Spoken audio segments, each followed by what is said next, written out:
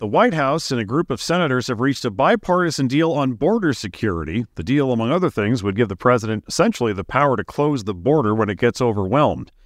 Joining us on Drive Time is Muzaffar Chishti, the director of the New York office of the Nonpartisan Migration Policy Institute. Muzaffar, thanks for joining us. What is in this proposal? Thanks for having me. Well, none of us have really seen the text, so we're all speculating on the basis of various conversations and press reporting.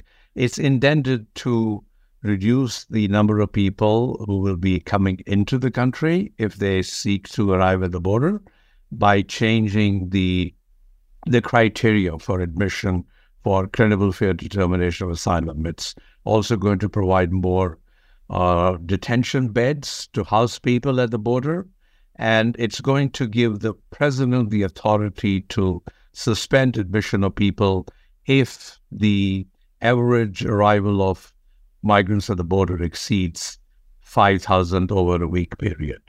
And then it's going to reduce the ability of the president to give parole to people, which lets them come into the country and get work authorization on a country basis, like on a group classification, not on basis of individual claims to enter. What's your take there at the Migration Policy Institute? Does this all sound good to you, or do you have some trouble with it? Well, I think it really depends, obviously, on the details. I think as long as people get a credible opportunity to present their case, if they're truly eligible for asylum, I think it's a good thing. I think it then lets some people who deserve it to get their cases resolved so that they can get it quickly and efficiently, and people who just game the system, they would not be allowed to create a big backlog in the system.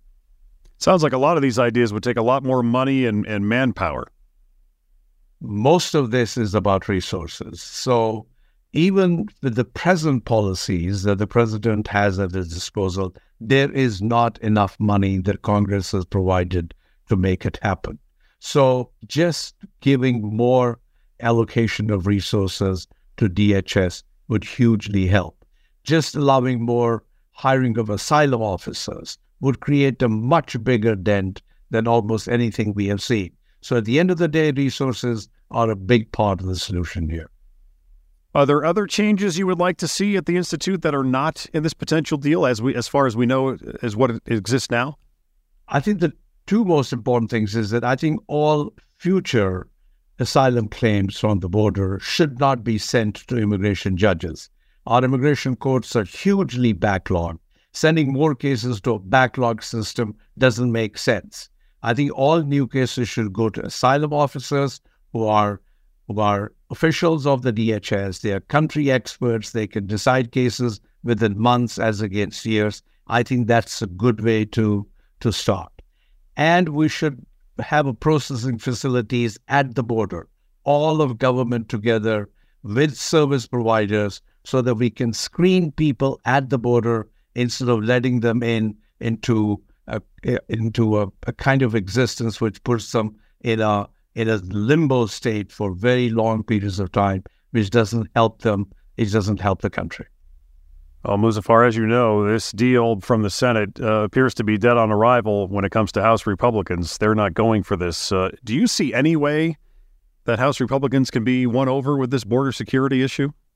Well, I think both House Democrats and frankly Republicans will have to see, do they want a change or do they just want political talking points? We have been seeking a bipartisan approach to the border for a very long time. It's the first time in about 35 years that there is a bipartisan effort to address the border. I don't think we should squander that opportunity today.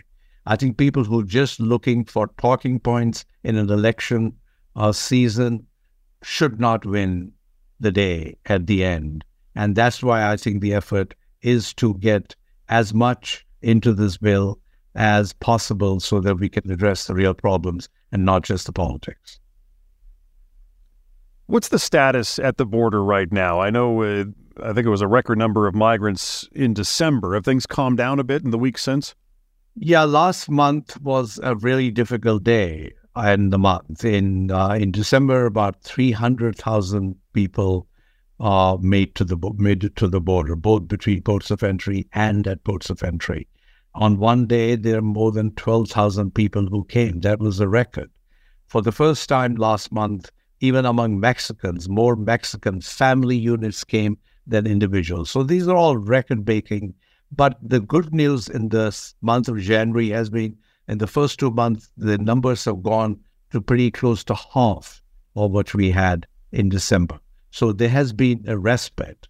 But whether the respite can last, we don't know. It depends on a lot of other push and pull factors.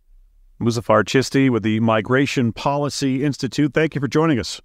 Thanks so much for having me.